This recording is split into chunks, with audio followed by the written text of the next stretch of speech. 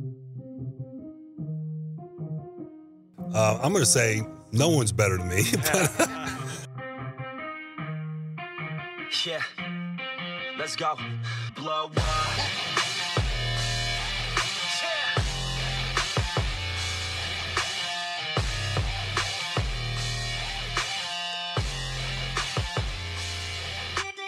Welcome to the Wednesday, May 13th edition of Locked On Dolphins, brought to you by Built Bar. I'm your host, Kyle Krabs, lifelong Miami Dolphins fan, senior NFL draft analyst at thedraftnetwork.com, managing editor of USA Today's Dolphins Wire, and I have a sincere apology owed to a loyal listener of the show, a new listener of the show, too. Kiko Akai left a Power to the Pod review ahead of my recording, but it did not show up until late last night in my actual queue when I pull out my phone and look at the reviews for the show. The reason why I'm leading with this is this. Kiko, my guy, said, expecting to hear this on Tuesday, it will be a crushing blow to my self-esteem. So, he had a number of different questions. He hit us with three. And the first one is a really good one. It's the one I'm going to use to build upon for today's episode of the show. And it's regarding the offensive tackle situation. So, Kiko, apologize for not seeing yours. It did not come through on my phone when I was reading the reviews. But before we get there, we do have a little bit of news regarding the Miami Dolphins and their progress towards a completely signed 2020 NFL draft class. The news from the day yesterday, the Miami Dolphins signed third-round draft selection Brandon Jones, safety out of Texas, to his rookie contract. The latest in a slew. We saw three of these guys sign at the end of the week last week, and then we saw three of these guys sign at the beginning of this week, and these were the heavy hitters at the beginning of the week between Tua Tagovailoa, Raekwon Davis, and now Brandon Jones, who is a bit of a wild card relative to the Dolphins draft class, and that the Dolphins surprised with the selection of Igbinoghene in the first round of this year's 2020 NFL draft, and then turned around at pick 70 and still drafted another safety in Brandon Jones. Where does he fit into the puzzle? Is he a free safety, strong safety, a sub-package third safety? That is yet to be determined, but one thing that we do know for certain is that Brandon Jones is signed and will be ready when it comes time to strap on the pads. I really admire the systemic approach that the Dolphins are taking in this rookie class. It's almost like what the recommended approach is for paying off your debts, whether it's student loans or credit card bills or whatever. It's like, okay, funnel extra money into one and get one box checked. And then once that box is checked, now take all that energy and focus into the next box and move on and on and on and on and on. And that's what the Dolphins are doing with this rookie class, where you saw Jason Strowbridge and Curtis Weaver and Solomon Kindley and Blake Ferguson, long snapper. Those were the four guys that signed at the end of the week last week. Those dominoes kind of all came together pretty quickly, and now it's Tua signs 3 hours later. Oh, yeah, Raekwon Davis signed 12 hours later. Oh, yeah, Brandon Jones signed. Miami consistently getting these guys turned out, and having Tua especially be the one who signed early in the process is going to help the Dolphins avoid a lot of these headaches that you often see with a lot of teams as far as negotiations for fine print. And the Dolphins, listen, they did it super easy. They said, Tua, your rookie contract, if all goes well, we play 3 seasons. We're going to be invested in you for 3 seasons anyway. You're probably going to get that money because if all goes well in the first 3 seasons, we're going to exercise your 5th-year option, and then all of your money in years 4 and 5 is going to already be guaranteed. So let's just guarantee you the full thing. Because at the end of the day, we drafted you the number 5 overall pick. There's no foreseen circumstances that is going to result in the Dolphins breaking ties with Tua ahead of the first 3 seasons because of the heavy investment that they placed in him. So they knew they were going to pay him that money anyway. We've officially just made it a formality. And now, if the team exercises the 5th-year option, there will be no conversion of salary to fully guaranteed because the Dolphins already fully guaranteed the contract. Appreciate this bit of foresight from the Dolphins as they continue to work through this rookie class. But for now, I want to shift my eyes to Kiko Akai, who left a very nice review of the podcast. His first question, the one that we're going to tackle on today. Am I the only one freaking out about our offensive tackle situation this upcoming year? Developmental prospects in Austin Jackson and Robert Hunt. And Hunt, who's arguably better suited inside. What happens if one of those guys doesn't pan out year one? We're stuck with Jesse Whiff Davis and Julian Davenport on the outside. I'd like your opinion on the matter. Thanks for asking. I'll offer mine too. Feels like we emphasized the guards and left a lot to chance at the offensive tackle position. Well, Kiko, I don't necessarily think you're wrong, to be completely honest with you. And Rome wasn't built in a day, is what I would say. And what I want to talk about today is these two rookie offensive tackles and setting baseline expectations for them and how the Dolphins can accentuate their strengths as best as possible, knowing what they do well and don't do well currently on the football field, as well as the long-term view of the Dolphins and their offense and the supporting cast and how all these pieces of the puzzle fit together. Because you're absolutely right in that if the Dolphins have their top 4 offensive tackles be a very green Austin Jackson, a guard/tackle debate in Robert Hunt, and Jesse Davis and Julian Davenport, we already know what the 2 backups look like on this front, and it's pretty eye-opening. So Mike Clay of ESPN collected the pass block win rates from ESPN. It's a metric they use for the Miami Dolphins qualifying offensive linemen. 171 offensive linemen qualified. So effectively, each of the top 5 offensive linemen from every NFL offensive line across the league. He collected their pass block win rates. We already know the rushing game's bad because Ryan frickin' Fitzpatrick only started 13 games and was the team's leading rusher. They couldn't move anybody off the ball to save their lives, right? Mike Clay. Of 171 qualified NFL offensive linemen last season, Dolphins' Michael Dieter, Evan Boehm, Shaq Calhoun, Julian Davenport, Jesse Davis, and Jamarcus Webb all finished 146th or worse in ESPN Stats and Info's pass block win rate. Here are their actual rankings. Out of 171 qualifying offensive linemen, Dieter was the best, 146. Playing with hot trash at center, hot trash at left tackle, and we'll reveal just how hot of trash it was. Evan Boehm, 149th, off the team. Shaq Calhoun, 165th. Do not bet a single dollar that Calhoun makes this roster this year. Not with the investments they make. Calhoun will be cut. Julian Davenport, 169th out of 171. Jesse Davis, 170th out of 171. And Jamarcus Webb, 171st out of 171. Dolphins 4 qualifying offensive linemen within the worst 6 offensive linemen in the league in pass block win rate last year. So, to the question of what the Dolphins have done at offensive tackle, at the very least, they have introduced 2 new players that are going to make those other players be the backups. That in itself is progress. Also progress, mathematically speaking, it is literally impossible to get worse at the offensive tackle position than having the 3 worst qualifying offensive linemen in the entire league at every position in pass block productivity. And that's what the concern is going to be for both Austin Jackson and Robert Hunt. You consider where their strengths are. They are athletic, mobile, powerful road graders in the run game. They get on bodies, they stay sticky, they move you from point A to point B against your will. It's a great asset to have. But in pass protection, these were literally the 3 Dolphins offensive tackles were literally the 3 worst offensive linemen in football in pass protection last year. Like, not hyperbole. Like, not exaggerating. Mathematically speaking, their win rates in pass protection were that bad. So how do you mask that? Becomes a big challenge, and one of the ways Adam Gase tried to do it is take his tight end and play his tight end in blocking protection and go more max protect and fewer men out in routes. Chan Gailey ain't going to do that.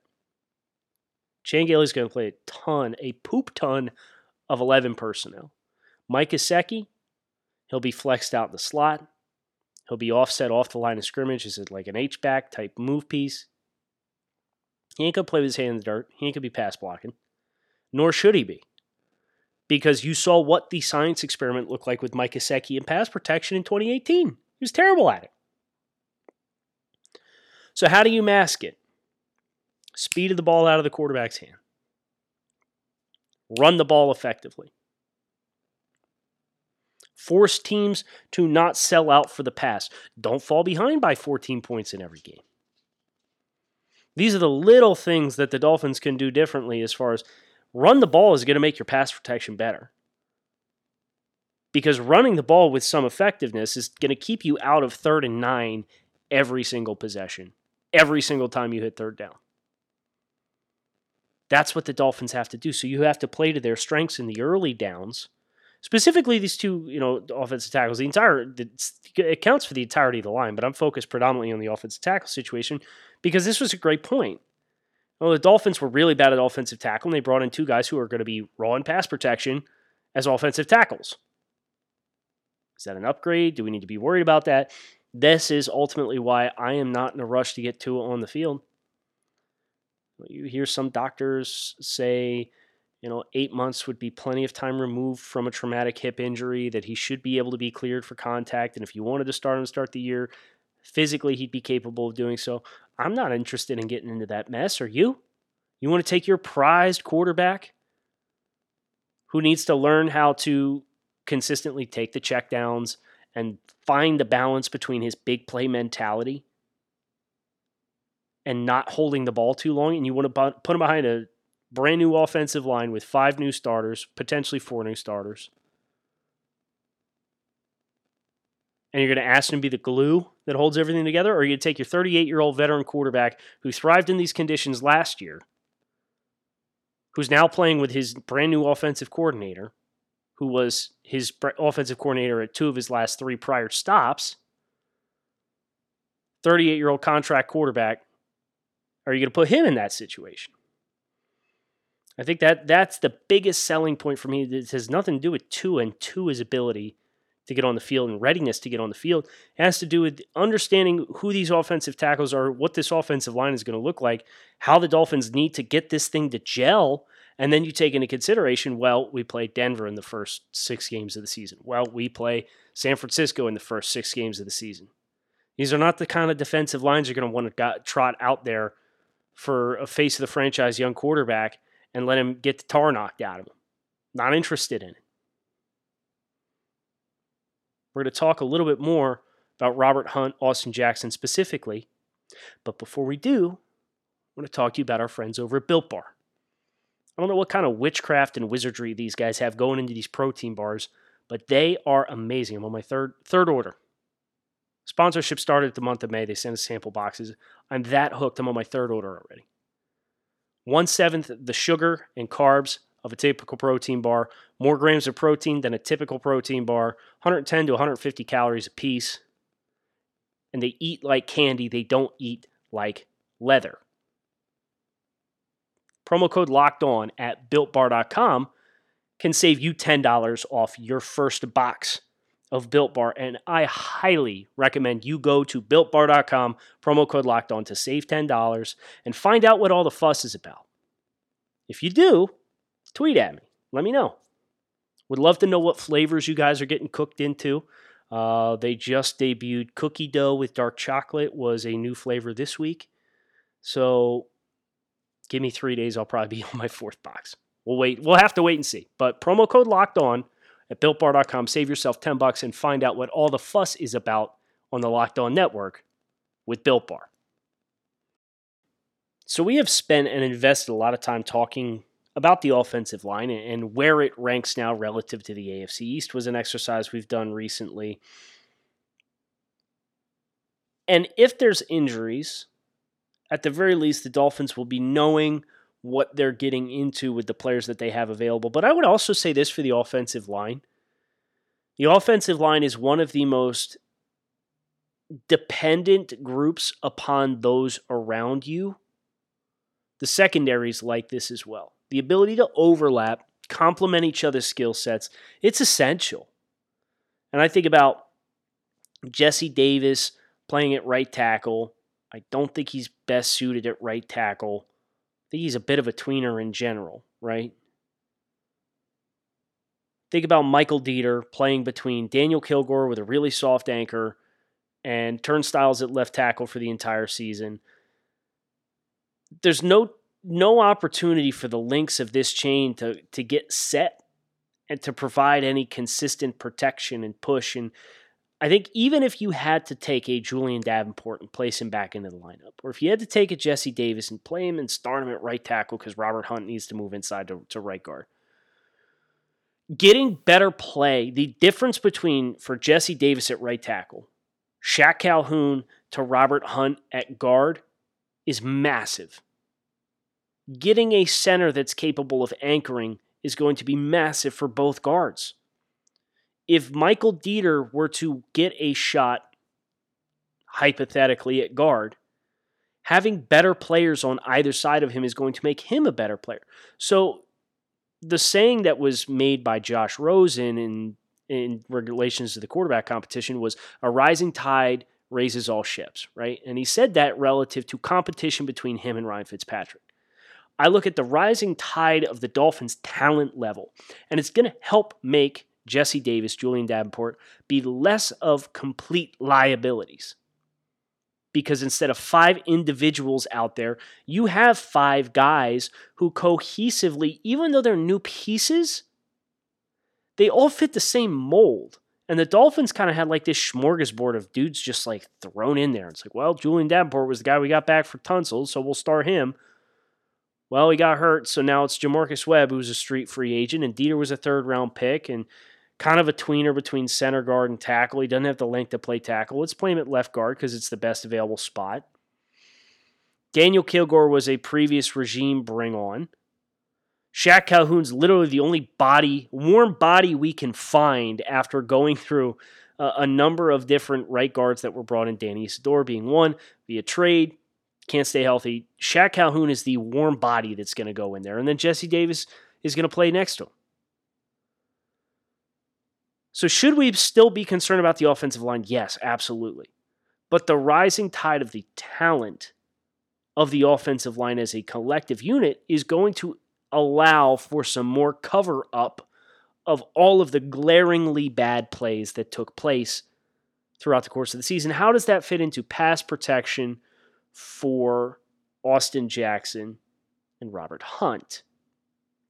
The right guard spot makes Hunt's positioning at tackle fascinating. If it's Jesse Davis, at least Jesse Davis has experience playing guard and playing both tackle positions. His IQ regarding scheme and identifying fronts and making calls and relaying calls should at least help provide some stability. Where you start getting scared is putting uncertain pieces next to each other. We know what we have in Jesse Davis, and I think he is a serviceable utility offensive lineman. And if you have to start and use him for 16 games, you know you're going to have the lapses, but he's been around the block enough times that he should at least be able to help elevate Robert Hunt, understand his assignments. Same thing on the other side. Eric Flowers has played offensive tackle. He was not very good at offensive tackle, but he understands the position. He struggled with the spacing and the angles, but he knew what the calls were supposed to be. And then he moves inside to guard, and he has his best career year in Washington. And I think for both of these hypothetical rookie tackles, if they both end up in the starting lineup, which they should both end up in the starting lineup as top 40 picks, I wouldn't expect anything less. That has to be where we draw our inspiration for, okay, we understand this team is going to have to run the ball to help prevent pass rushers from teeing off on our tackles. So the commitment to the run game is going to keep other opposing defenses a little more on their heels. And then the experience of the guys that are going to be playing next to both of those guys, if they are indeed the guys who win the job. If Solomon Kindley wins the job and you got brand new center, Solomon Kindley is a rookie and Robert Hunt is a rookie playing next to each other, all bets are off. We might see even more chaos there early on in the season. not necessarily indicative that it's a bust and that it's not going to play out well if it doesn't turn out well in its first 16 games. But you should be ready for more variability and less stability if they opt to go with two rookies playing next to each other on the right side of the line. Which is why I don't think it will happen ultimately. I do think they like Jesse Davis too much, and his versatility to play a number of different spots will play into him ultimately winning a starting job somewhere. But that has to be the recipe, is lean on the guy next to you who was in your shoes and is now inside to help you with your pre-snap processing. And then we're going to rely on our methodology offensively and quick game. The ball coming out quick is big because three-step ball is out. Pass rushers aren't going to get a chance to get home because these guys have the length and the size that they do. That's how you check the box. And the methodology of running the football to help keep third downs more manageable and help keep opposing defenses a little more on their heels so they're not so quick to burst out of their stance. That's the recipe, I think. For even though these guys are raw, that's how we look at what they offer now and say this is how this can be a stable formula until they are able to develop their pass sets at the pro level and get better at some of the technical deficiencies that they both have. What we're going to do now, continue this crossover series. Cody Roark of Locked On Broncos had a great time talking with him, some good insights into the Broncos' path to rebuilding and how I think it may or may not be mirroring that of the Dolphins. Hope you guys enjoy this segment with Cody talking about the Denver Broncos and the Miami Dolphins, who are scheduled to play this fall.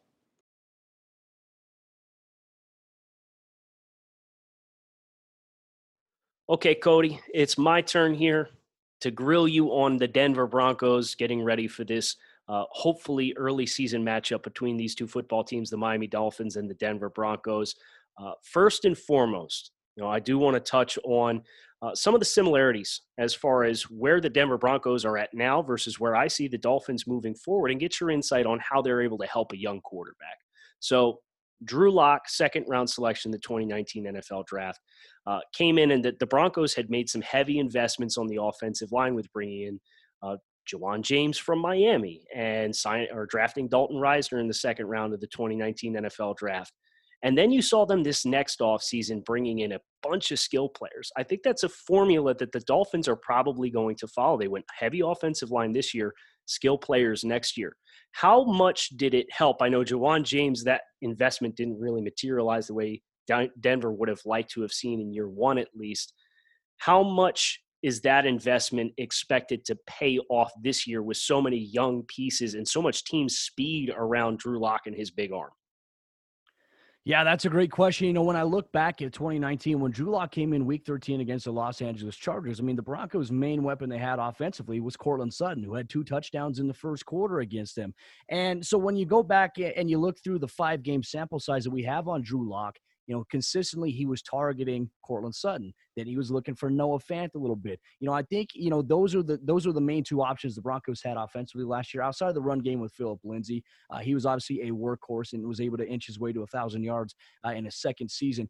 But there was an evident noticeable trend on film that on third down situations, passing situations, teams, they'd cheat their coverage over to Courtland Sutton's side of the field. They wanted the Broncos to try to beat them with somebody else, and they were able to do that. Deshaun Hamilton emerged late in the season, last 2 games, 6 catches in each of the matchups between Detroit and the Oakland Raiders at the time, now the Las Vegas Raiders. So, I think for them, they knew that was not the formula to be successful long-term, because the Broncos were only putting up 17 points per game, minus that offensive output that he put on the road against the Houston Texans, 38 points, 3 touchdowns, 300 yards in one half. That was a remarkable performance in his second career start in Denver. A big surprise too, ultimately. But what you've seen in the offseason, them going and getting Jerry Jeudy, the best route runner in the 2020 NFL Draft, KJ Hamler, a speed guy that really, we were all hoping we could have seen him run in the NFL Scouting Combine. He's got that true burner speed. You bring in Melvin Gordon in the offseason to complement Phillip Lindsay, be that premier back. Well, all of a sudden, now you have a variety of options. It's pick your poison. The Broncos go from having 1 to 2 options. Now they have 3 to 4 different options that they can utilize with Pat Shurmur's offense. And it's going to be a new offense for the Broncos this year. A little bit of carryover from 2019, but ultimately experience at the play calling position. Now, this is a team that finished strong. They won 4 games in Drew Lock's 5 starts. How much of a sense was there for Denver last year of what if, when you think about 3 one-score losses in the first 8 games of the season and some really rough losses? I believe that Chicago game really got away from them in the last minute of the football game. How close does Denver feel like they are? Maybe not necessarily competing with Kansas City for the division, because that's such a lofty goal to set, but especially with this extra playoff spot in the AFC this year, is that the expectation in Denver based on how close you were in some of those early games that you lost? Well, yeah, I think that's a great point too. John always said in the end of the year press conference, which you probably would hope and expect that from your GM and your president of football operations, that the goal first and foremost is to win the division. And as you mentioned, Kansas City is a tough team. They are loaded with weapons. They got better as well this offseason in the NFL draft, despite all the cap circulation that's going on right now. Who knows what Patrick Mahomes' contract's going to look like, what that might put them in a bind. But obviously the franchise tag bringing some of their key players back. But when you look at that, you look at the extra playoff spot. The Broncos finished second in the AFC West with a 7-9 record. That Chicago game, there was a roughing the passer call that occurred in the final minute of that game. The NFL later that week said that they got the call wrong and it shouldn't have been roughing the passer. So you always go back in your head and you play the woulda, coulda, shoulda game. What if that didn't happen? Because then the Broncos, they start out 1-1 rather than 0-2, and then they go on to start the season 0-4, lose that Jacksonville game on a last-second field goal. So just 2 heartbreakers. Really, a couple of those games, if they executed a couple of plays, the Indianapolis game is another one. They held a substantial lead in that game. They couldn't sack Jacoby Brissett late in the fourth quarter on 3rd and long. So at that point, you factor in, you went 7-9, but there were 3 games where if you won, you could have gone, and easily 10-6 in the season, and then you might have a different conversation. So the Broncos, Vic Fangio, Ed Donatel, the coaching staff, the organization, they believe that this team is relatively close, considering that offensively they're one of the youngest teams in the league. They're hoping they can build on that with the experience with their coaches and Pat Shurmur, obviously with Mike Shula as the quarterback coach for Drew Lock. And then you factor in the defense where they do have Von Miller. They bring in Jarrell Casey via a 7th-round draft pick. They traded it, a 7th-rounder for him. I mean, that's a complete steal for a player of that caliber. He's going to come in and compete. And outside of that, A.J. Boye as well, coming in to be the number 1 cornerback. The Broncos believe that they have a variety of veteran players that can contribute and that are ready to lead. But ultimately, they're also investing a lot of hope and a lot of young guys to step up this year as well. Guys like Duke Dawson in the secondary, Trey Marshall, Kareem Jackson obviously coming back and having a strong year too. And they're hoping they can get some investment from Juwan James this year, who is expected to be fully healthy going into the start of things. One of my favorite questions I've had the chance to ask the guys on the crossovers thus far throughout the past week and a half is, if a team was going to build a game plan or a blueprint to try and get Denver, in this case, out of their own game plan and get them out of their game, what does that blueprint look like? Offensively, I would say it is compressing the run game. Now, when Philip Lindsay was the premier back for Denver, teams started to pinch the exterior of the defensive line. They just pinch in, send the inside linebackers into the A and B gap, because they were going against disciplined edge guys where Philip Lindsay couldn't bounce out. And they didn't have really a lot of versatility at the right guard position with Ron Leary, where they could pull Ron Leary from the right side to the left to be able to create space on the outside. Dalton Risner was the best pulling guard. And so when they ran stretch plays, toss plays, or counter plays to the right side, they had a lot more success. But ultimately, it was like a one-trick pony essentially for the Broncos. They were forcing teams early on. They wanted Denver to throw the football because, look, they were going to line up in man coverage. They were going to bracket Cortland Sutton with the safety over the top, cheat the inside backer in, man up on everybody else, and really try to force them to beat them through the air. And the Broncos struggled. They couldn't do it. They struggled on 3rd down. They were one of the bottom-ranked teams in 3rd down percentage. Also in the red zone offensively, they were one of the worst. So when teams were able to do that, they got Denver out of their element. And so I would say a game plan for Miami is, if they could come in, if they could stop the run game first, then you're going to put a lot of pressure on a second-year quarterback. I still view him as a rookie because he hasn't had a full 16 games yet. Mm-hmm. But you put that pressure on Drew Lock to try to beat you with his arm. And I think that's what teams should do.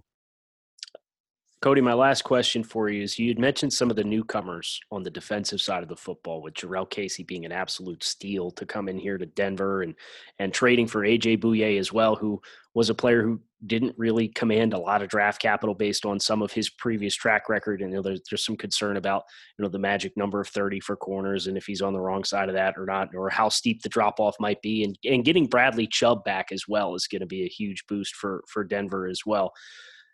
Of those players, who do you anticipate, including Bradley Chubb in this conversation, being the biggest X factor or difference maker for Denver's defense in 2020?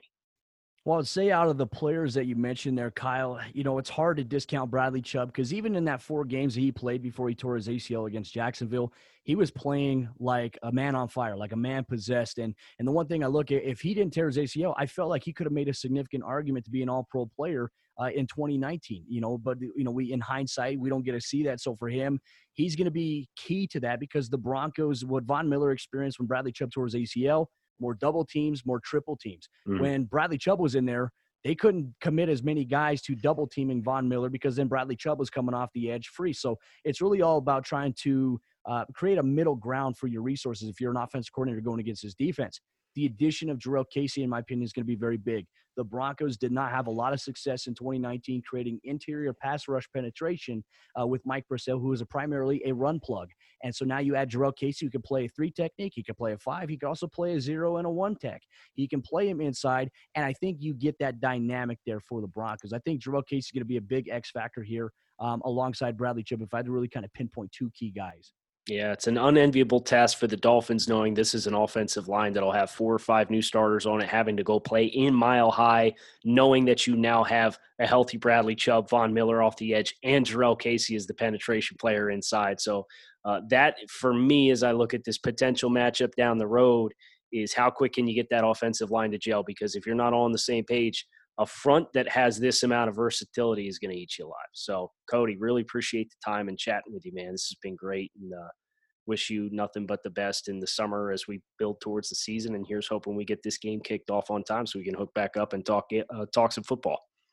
That is going to do it for us today on this Wednesday episode of Locked On Dolphins. Some offensive line, big ugly talk, getting to know some of the ins and outs of these rookie offensive tackles for the Dolphins, and get to know the Denver Broncos courtesy of Cody Groark from Locked On Broncos. We'll be back again tomorrow, so hit subscribe.